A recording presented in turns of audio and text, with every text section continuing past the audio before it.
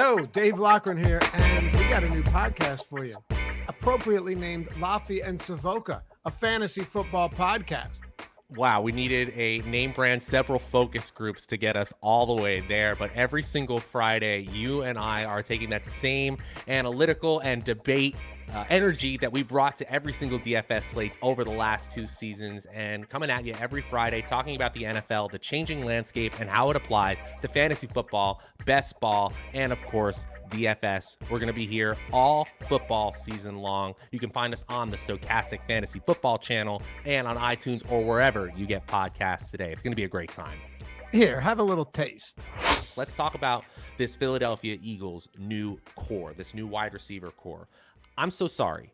You don't spend a first rounder in 3 straight years, because remember, they just traded their first rounder for a wide receiver, and then a second rounder on a quarterback to not eventually turn into a possible explosive pass-happy offense. So, in my opinion, we're going to see this team change their philosophy while still utilizing the best aspects of Jalen Hurts' rushing upside.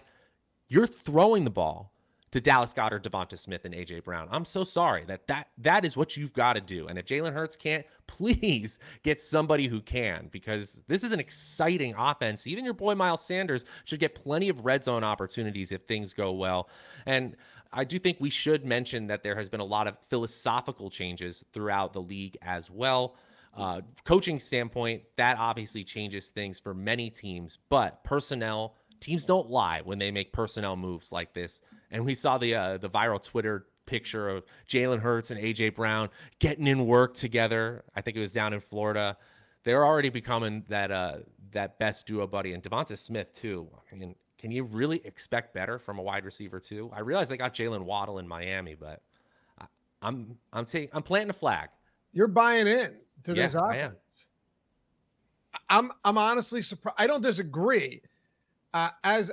As a Philly area native, I'm always skeptical. I don't let it influence my decision making, but it's all going.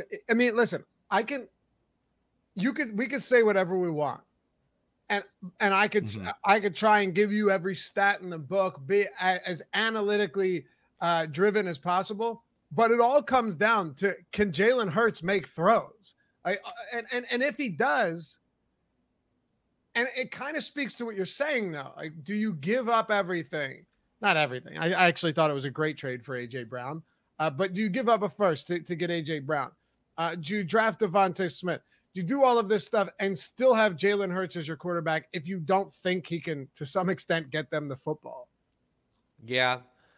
Neither Tua Tagovailoa nor Jalen Hurts have earth-shattering numbers. But here are things that I like about Jalen Hurts. He's not afraid to go deep. His 9.0 air yards per attempt, 3rd highest in the NFL. So at least he knows what talent he has when he's throwing deep. He actually was 7th in Player Profiler's money throws rating, which means throws over 20 yards or throws that required exceptional athleticism. And he was still top 20 in the NFL in total air yards. So he's not throwing deep. If he throws more often, they were 21st in the NFL in pass attempts. If they move that up to, say, 12th, a little bit better than league average, and he's throwing that deep every time, now you're talking about a team that could be one of the top teams in total air yards. And from an efficiency standpoint, 16th in expected points added, league average right now, and getting better in terms of his own efficiency and his surrounding cast. I just see a lot of upside here. And especially A.J. Brown, man, there's something special about him. I know Tyreek Hill, an amazing player in his own right, but A.J. Brown just makes some catches that, honestly, the only person I can remember in my time really following fantasy football making catches like that is Antonio Brown in his absolute prime. Look, I don't disagree with anything. All I'm saying is I have a very difficult time trying to evaluate this offense this year. And one of the reasons for that is no team had a lower pass play percentage in the league last year than the Philadelphia Eagles. And the crazy thing about that is it wasn't the case early in the season. They ran the football so much over the second half of the year that they finished 32nd or you could say first in run play percentage.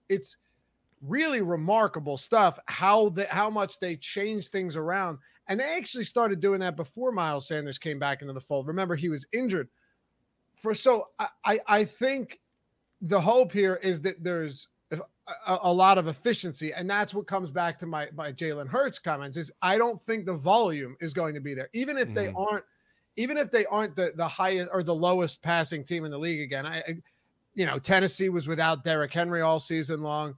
Not all season, but a lot of the season. There's a lot to go into that. It's still a tough team for me to figure out. And another reason is you look anywhere right now when you're projecting overall talent of an offensive line or performance, Philadelphia Eagles are going to either be first or they're going to be top 3. The offensive line is fantastic. They're great. And as far as run blocking goes, they're also really good. So I'm still a little bit up in the air here, and not to play like a cop-out role, but I don't know what to expect. And I think it all is hinging on whether or not Jalen Hurts is if he's remotely efficient, this offense is going to absolutely hum. Just get to the point where you have enough throws on a per game basis from your quarterback so that you can legitimately evaluate him. I think that's about 35 passes a game. And you said it really shifted over the course of the 2021 season. Just listen to the number of pass attempts Jalen Hurts had. 35 in week 1, 23 week 2, 39, 48, 37. So he has huge passing volume against Dallas, Kansas City, Carolina. And then something happens. 26. Well, in 2 of those games, they got shit on by Kansas City and by Dallas. Obviously, game situation. The more you're losing, the more likely you are to pass on any given play. Absolutely. But in my opinion, a modern offense should never be throwing the ball 14 times in a game, 17 times in a game, 23, 24 times in a game. Get that out of here. But you're absolutely won all right. Those games. That's why I'm saying it makes it tough. They might have lost one of those games, but they won almost all of those games where they had absurdly low passing volume. They won. So am I agreeing with that approach? Not necessarily, but if it shows in the results, do we see a similar approach this year? That's what I'm saying. I still don't think you go get AJ Brown to say we're ready to be a run first team that throws 14 times a game. Maybe not. I don't know. Tasted good, huh? Come hang out with us every Friday afternoon. Loughy and Savoca, a fantasy football podcast. You'll find it on YouTube on the Stochastic Fantasy Football page every single Friday. And you can listen to it on audio form everywhere podcasts are today.